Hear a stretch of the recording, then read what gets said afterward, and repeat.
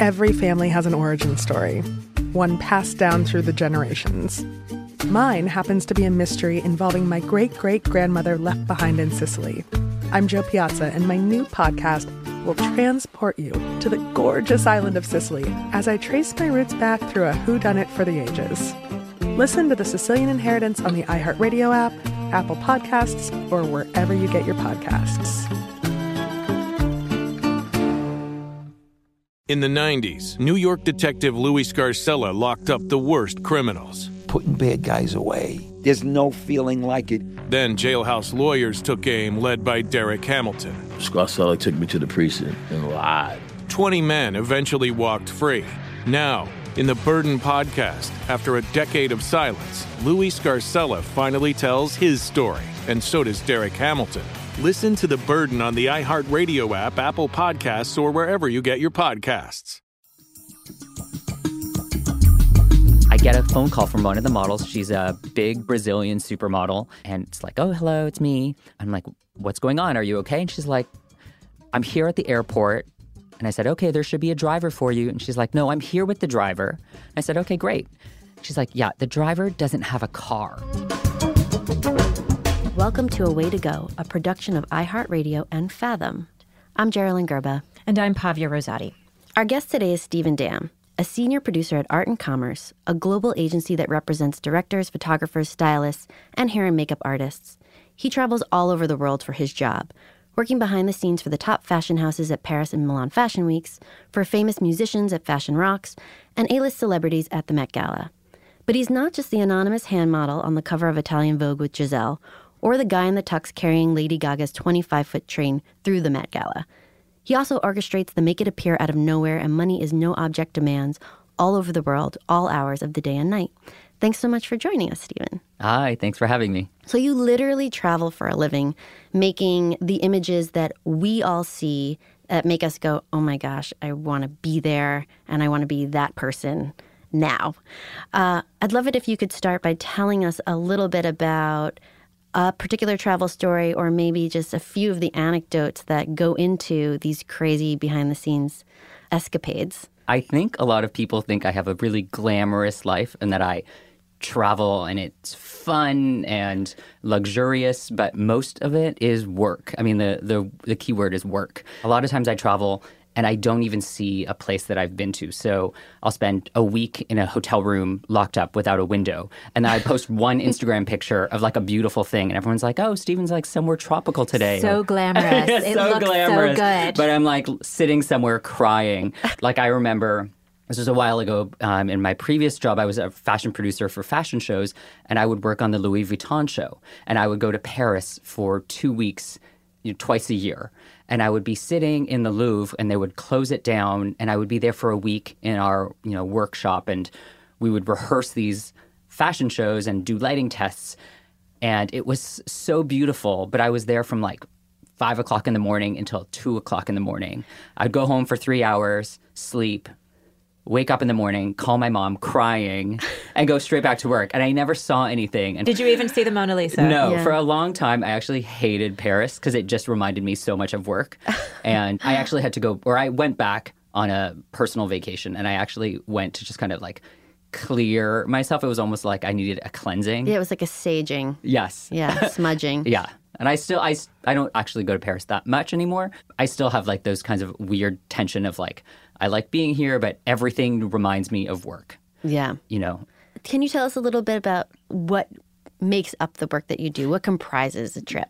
Yeah. So normally when I get a job, I'm like a creative executor. So I'm a producer. I execute the creative brief of a photographer or a creative director or a client. And that involves everything from booking travel, coordination, making call sheets, making sure everything's going well on set, taking care of catering, hotels, even down to like the pins and making sure everything that is there for the stylist, hair and makeup, photographer. It's all of the nuances that are involved in like a really high-end luxury photo shoot. Mm-hmm. What does your go bag, your travel bag look like? I'm thinking of Veep and Selena's assistant who carries the briefcase, who has everything she could possibly need. Yes. And when you said pins, I'm like, I want to see this. We have a travel kit. We call it a kit, and it's like sometimes 3 to 6 suitcases. It has everything. Wet wipes, safety pins, yes, condoms, the whole thing. And this is maybe a trade secret, but it has the number one thing is always like a diptyque candle or something really nice. Oh, transform those the are space. Yes, exactly. And those are the things that you can't find sometimes in like, you know, a really remote space, and people always want a nice candle. And a corkscrew. And a corkscrew. Gotta have a corkscrew. Yes, also true. So yeah, we travel with everything. I think the thing about New York is that we're so spoiled and we have access to anything you need at all hours of the day. And when you're going to a jungle in Hawaii, or when you're going even to somewhere like Tokyo or South Africa or even Brazil, you don't have access to those things, even between 9 and 5. Stephen, is there anything you learned the hard way of, I can't believe we don't have blank? I think some like really simple things. I did a job in Brazil for Fashion Rocks Rio, and we were sending lists of like, these are what we need, and there's always like lost in translation kind of, you know, things that are either hard or they don't understand, and so you send pictures. And people say, oh, yeah, we've got that. Or, you know, you go to St. Bart's and they say, yeah, we've got that. And you need these 50 velvet hangers, black velvet hangers. And they say, yeah, we've got it. We're great. You show up and there's like 3 old raggedy plastic hangers from Kmart. It's not the right number. It's not the right, you know, texture. And the people that we work with, you know, they're very specific about everything that they work with. Right. So sometimes those things just, they don't come through and you have to make the best of it and you kind of have to laugh.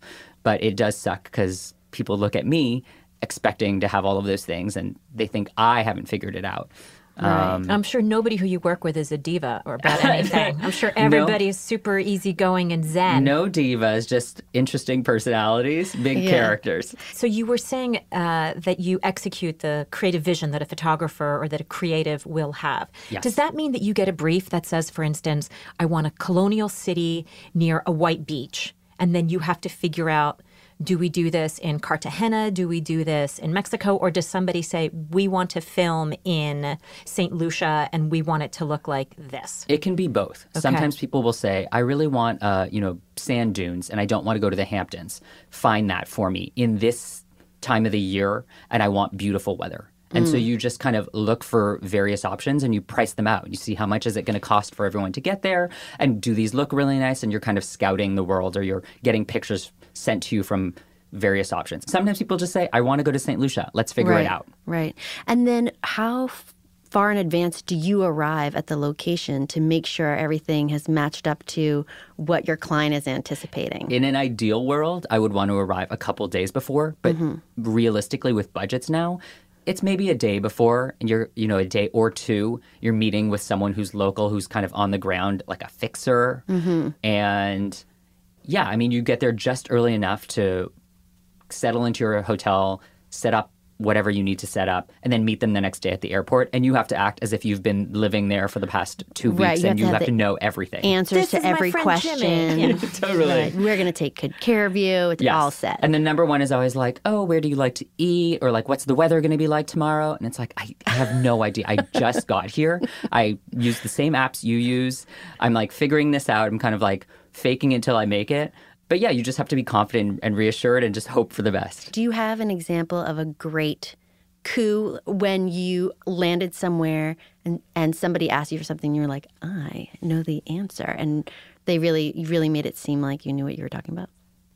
For me, the coups are when travel goes perfectly, when cars arrive at the right time, when flights aren't delayed, or if they are delayed, but you've made alternate arrangements. Those are the things that I don't think people recognize and that they don't kind of acknowledge. But those are the things that make me feel super relieved and make everything seem a lot more smooth and seamless. Right. You want someone to be like, how was your trip? Oh, it's fine. Totally it was uneventful. Easy. Yes. Great. Even though you know that you are maybe like, you know, a lot of times people will miss flights or you're having to make backup flights or other arrangements, or you have to, you know, we have a lot of clients and they fly private jet, but the, you know, equipment and luggage is too heavy. So that has to go on a ferry and then onto a regional flight. And you have to coordinate these two separate kind of streams that arrive around the same time or kind of make it seem seamless. And that is often. Like, those to me are the big coups, but those are not the ones that people acknowledge. I think the other thing is like, sometimes it's really simple. It's about, you do put a diptyque candle in someone's hotel room and they say, oh, I love that scent. That's so nice. It's something so simple. But those to me are like, those are strangely the biggest things for me. Do you have the Delta CEO on speed dial? We sadly, no. We have no help. Should we see if we can't get you the Delta CEO I would on love, speed dial? if anyone out there knows anyone from Delta, we would love that. Please hold the plane. Yes. The model overslept. She has to get to the island. The amount of times people show up and they, oh, I forgot my passport. Or, there are things that like not even of our doing or not even of the airline's doing. And you're constantly trying to figure that out. Oh, sure, because you have to fix it. It's always, as soon as someone leaves their house on a travel job, everything of that is yours. So I lost my purse, or my shoe ripped and I need new shoes, or I came to this location and we're shooting outside in Alaska and I didn't bring boots. I only brought open-toed shoes. And that is somehow your problem, our responsibility. But yeah, I mean, those are like easy enough things to fix, although they can be eye-rolling at times. But oh my goodness, I don't know how you would keep your patience. I'd be like, you whiny dum-dum. Yeah, you should not be doing that. That would be a bad joke. I can handle making all the arrangements because I'm Virgo, I'm super precise. But as soon as somebody was just that incompetent, all right, I'm just going to hold my tongue now sometimes and admire I think, your patience. No, I often think like, man, there are times where I think this is the craziest or most annoying job. And then I think I could work at Starbucks and there are 60 people every 10 minutes screaming at you saying, you got this wrong, you got that wrong. And I don't know, like at the end of the day, I still eat amazing, luxurious catering. I still get to go to these insane hotels that I would never be able to afford. I'm traveling with people that are not of my world. And yeah, I get to like experience all these things that I as a little Canadian guy, I just never expected in my life. I never thought I'd take my 3 young kids to Sicily to solve a century-old mystery. But that's what I'm doing in my new podcast, The Sicilian Inheritance. Join us as we travel thousands of miles on the beautiful and crazy island of Sicily, as I trace my roots back through a mystery for the ages and untangle clues within my family's origin story, which has morphed like a game of telephone through the generations. Was our family matriarch killed in a land deal gone wrong? Or was it by the Sicilian mafia? A lover's quarrel?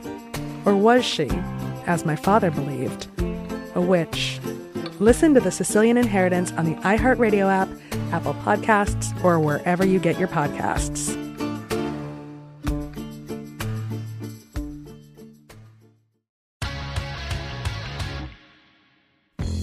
In the 1980s and 90s, New York City needed a tough cop like Detective Louis Scarcella. Putting bad guys away. There's no feeling like it in the world. He was the guy who made sure the worst killers were brought to justice. That's one version. This guy is a piece of shit.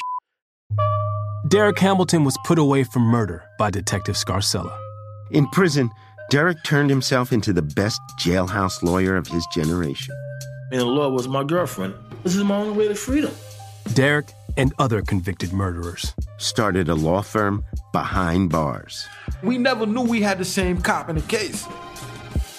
Scarcella. We gotta show that he's a corrupt cop. They can go themselves. I'm Steve Fishman. And I'm Dax Devlin Ross. And this is The Burden. Listen to new episodes of The Burden on the iHeartRadio app, Apple Podcasts, or wherever you get your podcasts. And to hear episodes 1 week early and ad-free with exclusive bonus content, subscribe to True Crime Clubhouse on Apple Podcasts.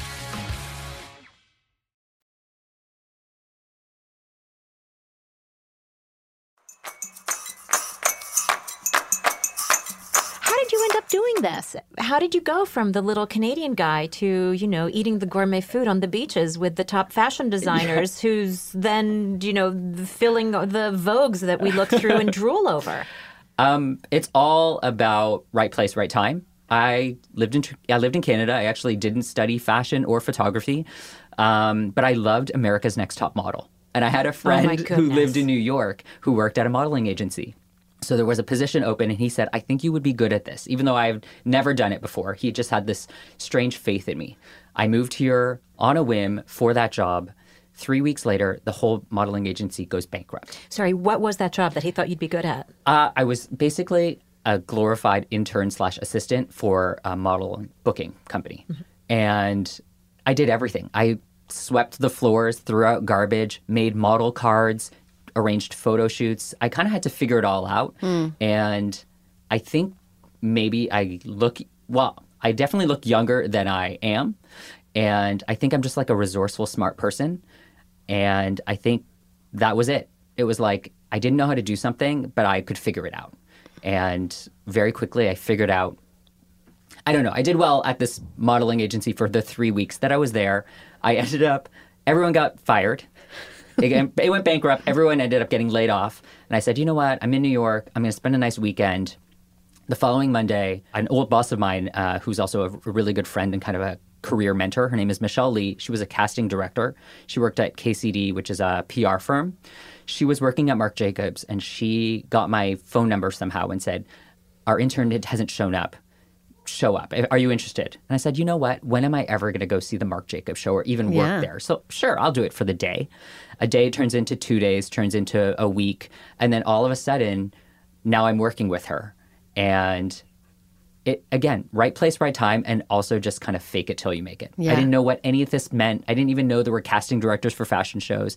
I did collection coordination, which I didn't know what that meant, but that meant hanging all the clothing in the right order so that when models get to their rack, they know what to wear and they know what to change into. I didn't realize that was a thing or a job. But I am also like super A-type. I pack like that. I'm a checklist maker. I arrange birthday parties, dinner parties. So for me, it all just made sense. It was like, this is common sense for me. And I realized very quickly that it wasn't common sense for people around me. Yeah. And so that kind of just led me down this path of like fashion producer is what I call myself. So can you tell us some of the locations where you've ended up as a fashion producer? Where have you done this? I've definitely been able to visit a lot of like amazing places. When I worked at this fashion PR firm, I did London, Milan, and Paris twice, 3 times a season. It was a regular thing. It was almost just commuting to work, except work was Milan. Yeah. I've been to Brazil, Hawaii, Las Vegas, LA, Texas, all sorts like random places, Savannah, a lot of places in America, Russia, Tokyo, a lot of places in the Caribbean, St. Lucia, St. Bart's, Mystique, places I would never have visited before, Palm Springs. Places you'll never go again. Some places I've really loved and I've had to go back and visit on my own time. And some places I will never see. Like Mystique, I don't own a private place there. I don't have access to a private jet. But for that moment, it's a pretty cool thing to do. And you got to pretend that you did. You get to pretend you did, although the entire time you're working, you have moments where you are like, this is amazing. And then you just kind of flip back into it where you're like, oh no, I'm working again. And I'm... Yes, but when you whitewash it a year later and you're at a dinner party, and you're like, well, it was like that time I was in Mystique. Oh, yeah. I do that all the time. And my friends hate it. And also on Instagram, you get one nice Instagram post and it just makes it look so much more luxurious. Everyone's like, go to work, Steven. Yeah. I mean, even like, for example... Here, I shoot all the time at like really luxurious hotels in New York, like the Plaza or the Mark, you know. But what's funny is I always enter through the like basement service door. Entrance. So I actually, you know, where I know these hotels inside and out. I go to like really nice hotels, the Four Seasons hotels, but I know every service corridor. I know every kind of hidden entranceway. I know every like staff person. So it's this funny thing where if I ever go back, I know maybe some people in the right place, like maybe a concierge might remember me and that might be helpful, even if it's just like a nice meal or access to a certain room. But it's also funny because I have such a different experience. I'm not really getting the true luxurious experience. I feel like I'm seeing the dark side as well. Well, you're Mr. Behind the Scenes, and you know how the sausage is made, right? It's definitely behind the scenes, yes. Yeah. What's the story that you tell at a dinner party about some crazy thing that you had to do or wrangle at the last minute in some crazy middle-of-the-desert place? So a lot of the stories I tell are actually horror stories because I think those are the things that my friends enjoy most. Some of the things that are funny and I think are funny are like, they say, we want puppies on set to play with tomorrow, so we'll get a room full of puppies and we'll do a casting. So it's like, oh, do you want baby huskies or do we want, you know, like little pugs? And that I think my friends often think is like really funny because it seems like this weird celebrity legend, but it does happen. We've definitely Where did done you have to do that? We've done that Mainly here in New York or in LA, places that have access to. Do you have like puppies on call? Oh, we do. I have it on speed dial. Yeah. I have a doctor and I have a puppy place on speed dial. Like an animal little black book of like all the animals you might need at a moment's notice. Animals is like the number one thing that people want on demand. And strangely, in a place like New York, it's pretty easy to get. When you go somewhere where remote, it's a lot harder. Oh, yeah. Bring me that giraffe. Yeah, exactly. You're in Alaska. No. But sometimes that's where, I think of like a hotel concierge and they do exactly the same job that I do, but in that place. Right. And so we become very close friends. Right. And I sympathize for them and they sympathize for me. And so we have this unspoken language of like, we're going to work together and we're going to figure this out. Mm-hmm. But I've also had a lot of horror stories. Sometimes I've had a celebrity has asked before I get on the plane, I want to see the fabric of the chair that I'm going to sit in. And I say, I rest assured, it's first class, it's this. And we say, no, we want to see pictures of the fabric. Okay, we'll try to get that for you. Or... Why? Is there ever any reason, or is it... I have no idea what the reason is. I never think to even ask those things. I just try to think like, let me figure this out, check it off my list, and move on. Because for me, if I get it stuck on the why, I'd be here 5 years later. And then sometimes, there are really simple things. Again, we did a shoot in Brazil, and we had a pretty specific talent rider. We need a bulletproof black SUV to pick up the celebrity, and what shows up is a gray Toyota Corolla. Did the talent get in the car, or did the talent say, I'm not getting in that car? I think she ended up getting in the car. Okay. Because I think they couldn't find a bulletproof car in time. Oh, my God. And, yeah, they were strangely, like, pretty cool about it, but... It's one of those things where you check 10 times and they say, yes, of course. And it's kind of a little bit that island time thing where they say, oh, don't worry about it. Don't worry about it. And then all of a sudden you stop worrying and then it's your nightmare, which is, it doesn't happen. Another time we were flying in all of these models for a shoot and I get a phone call from one of the models. She's a big Brazilian supermodel. And I'm like, who's this person calling me?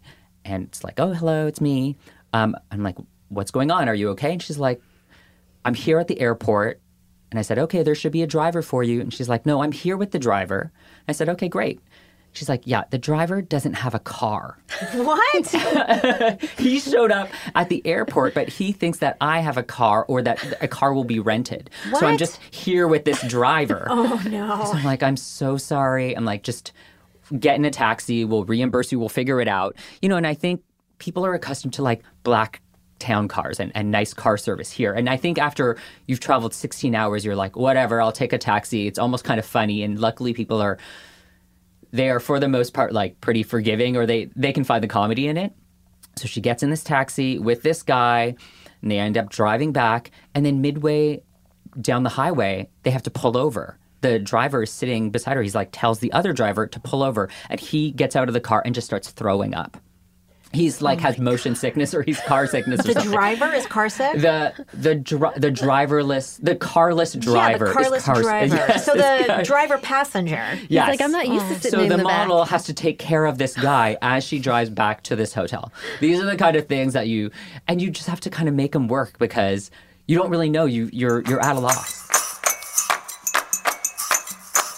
How long have you been doing this? I've been doing this now for 12 years. 12 years. Do you think there's a time limit for how long somebody can do work like this with this high pressure? Or is it like, this is my temperament and I have found my thing? There's definitely a time limit. I think as I get older, it's a pretty physical job. You're very fit, by the way. Our listeners can't see you, but listeners, he's very fit. Thank you. Yeah, there have been times. I remember one time it was like we were at the Met Gala and I was actually paired up with Andre Leon Talley. And he said, do you have a piece of gum or a mint? I'm about to interview all of these people. And I was like, you know what? I don't, but let me ask around. And no one has gum or a mint. And in my black tuxedo in the middle of like 100-degree weather, I sprint, 7 blocks through crowds of people who are like watching limos show up just to go to some like bodega to buy some gum and come back. I think a lot of times like I do a lot of executional stuff, but there are definitely times where I'm just a personal assistant and I'm just trying to make someone feel good and I'm all attention to them. And, everything from like unpacking someone's suitcase in their hotel room with them and laying out all of their stuff, like it can become very personal and hands-on. And I think that's what I like about it. There's something like nice about being personal and about getting to know someone, but it also is physical. And, you know, as I get older, it gets harder. Yeah. And it gets exhausting. But somehow the eye rolling, that part, like the temperament part, I think I've always had. I don't know. Somehow I've like managed to keep that. You mean the putting up with temperaments? Yes. Yeah. Yes. Yeah. I would say patience. Right. I'm thinking about people who travel and want to take it to the next level. And you had talked about concierge being a great resource for you on the ground. Is there anything else that you keep in your back pocket that you know, no matter where you go, this is a person or this is a resource that I can go to find out information or get something that I need? Like, is there an app or is Uber saving your life or, you know, that kind of thing? Just going off of the concierge thing, I love to email the concierge like maybe a couple days before I get there with just a random, like banal question, like, do you guys have a steamer? And it just puts my name in the tip of their like minds. That way when I get there, maybe they remember who I am. And whether it's the receptionist, even your room steward, the concierge, I always tip up front. I like to tip up front because then it kind of just keeps you in their mind. And I continue to like tip, even if it's small amounts of money, just $1 or $2. It kind of... But you value their time and you're showing them that... Yeah, you value their time, but also instead of doing it at the end after you've gotten all the service, it kind of almost makes you get better service because they know, oh, now this person's a serious person, or they're going to tip me, and maybe again it's small bills, but it's kind and it's appreciative, and I think they often do a better job, or they are more helpful to you. They kind of remember you. Yeah, money does talk. Money talks. Money does talk. So I think that's good, and that's something that people can take away if they're just doing this on their own. Yeah, and I have to say, especially, it's not even the concierge. It's like room stewards, crew. It's random people. Those are the people that you ask. It's actually not tour operators or receptionists or concierge. It's like the crew and the people who live there. Those are the people who I ask, where do you eat? Where do you buy your groceries? Because they actually will tell you stuff that's not touristy. They'll tell you the stuff that's like where people who may be less fortunate or people who are just like, you know, middle class are actually shopping. And I find oftentimes their restaurant recommendations are a lot better for me. Yeah. On a personal level. Maybe not for our luxurious clients, but, you know, for me, that's where I get like my best tips. Right. How do you travel when you want it to be for pleasure? And what do you do to counterbalance the work aspect of travel? I love to travel for pleasure. If I have even a long weekend or a couple days off, I will try to book a little trip to get out of town, just to get out of New York and to get out of stress. And I try to take off as much time as possible. And the biggest thing I do is I take a yoga retreat or some sort of retreat every year by myself, without my boyfriend, without family. And what I love about a retreat is it's completely planned for you. So it's the exact opposite. I actually get to experience what maybe other people are experiencing on my shoots. I just show up. You know, someone will bring me to my room. I don't have to plan like where meals are, when meals are, what our schedule is. And I love to just like turn off completely. What I also love about especially like a yoga retreat or kind of a health and wellness retreat is that they tell you to get off your phone. It's almost like taboo to be like checking the internet all the time. So it really forces me to disconnect. Because even if I were to like lie on a beach on a nice resort that has Wi-Fi, I probably would end up being on Instagram the whole time and then maybe shooting off a work email. And then my coworkers get really annoyed with me because I'm like jumping in, you know.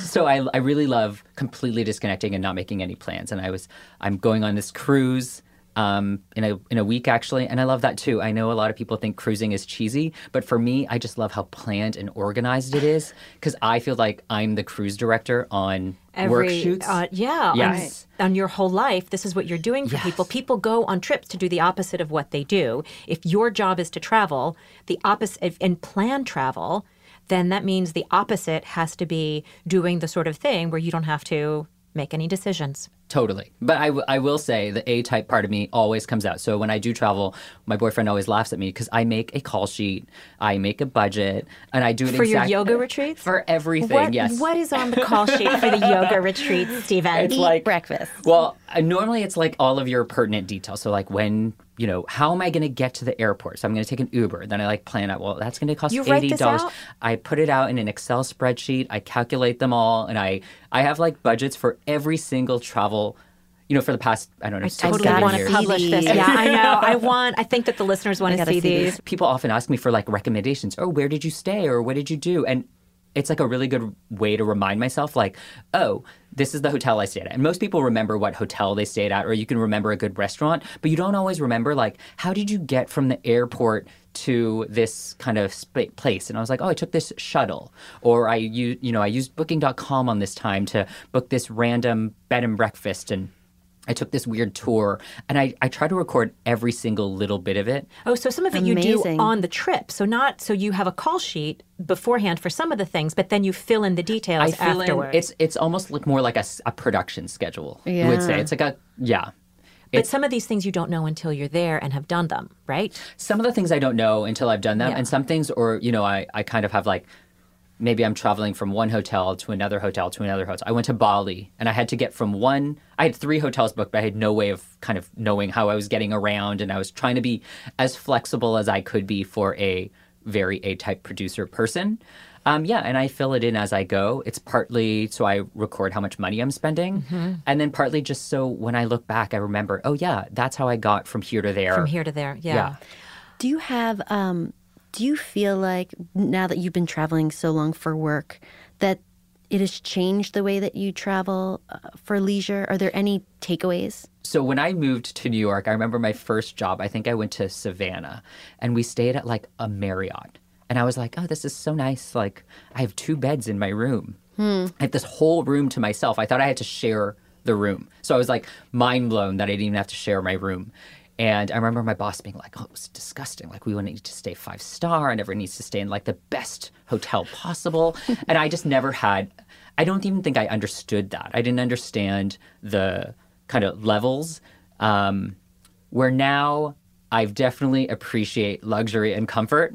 And if I can have a night or two like that, I definitely will. But I also understand the value of money. So I'm also very open to staying at a budget hotel, like a really charming B&B.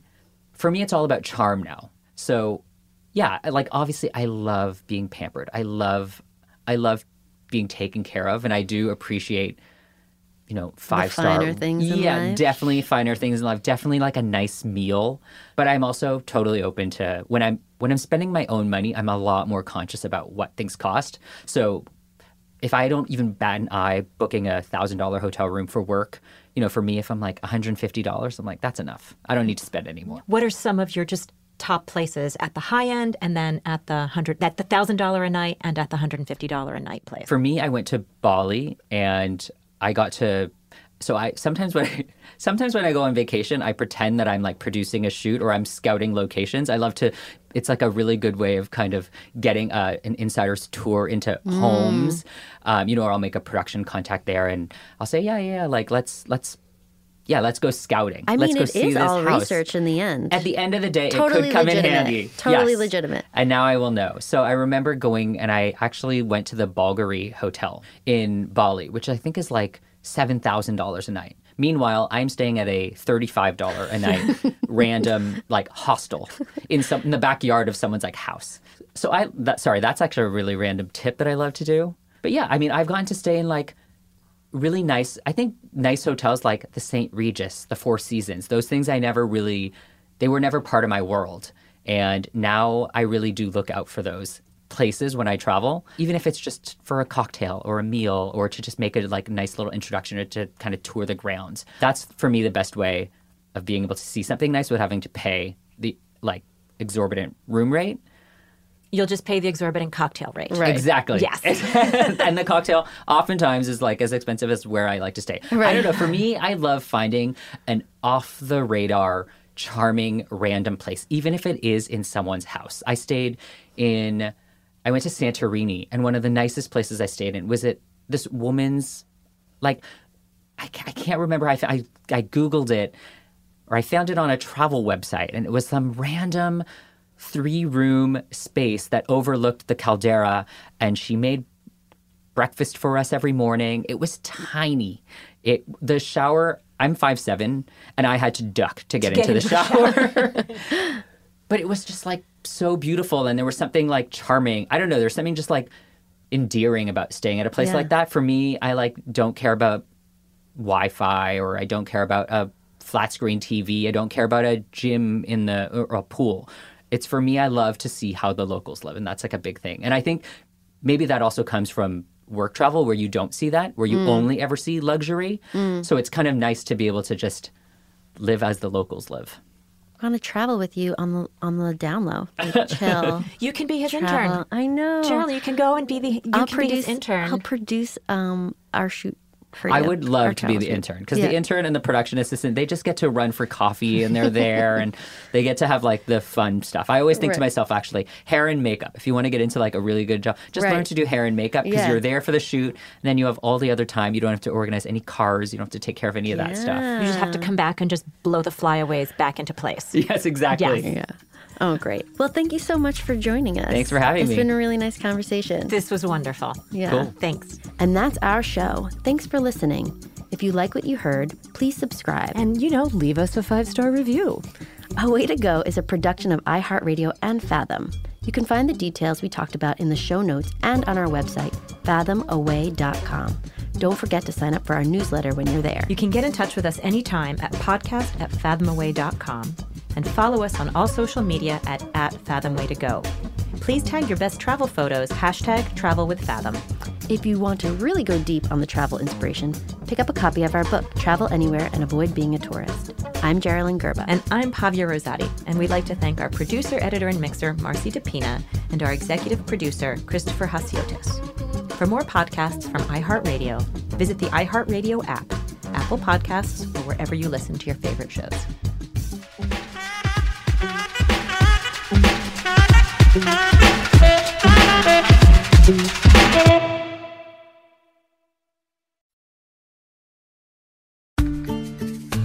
Every family has an origin story, one passed down through the generations.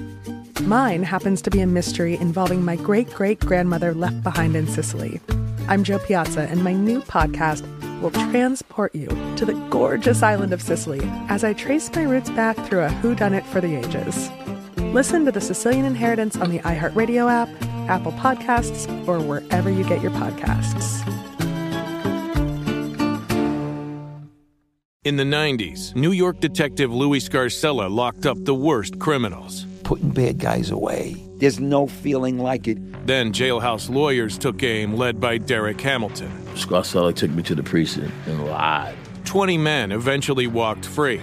Now, in the Burden podcast, after a decade of silence, Louis Scarcella finally tells his story, and so does Derek Hamilton.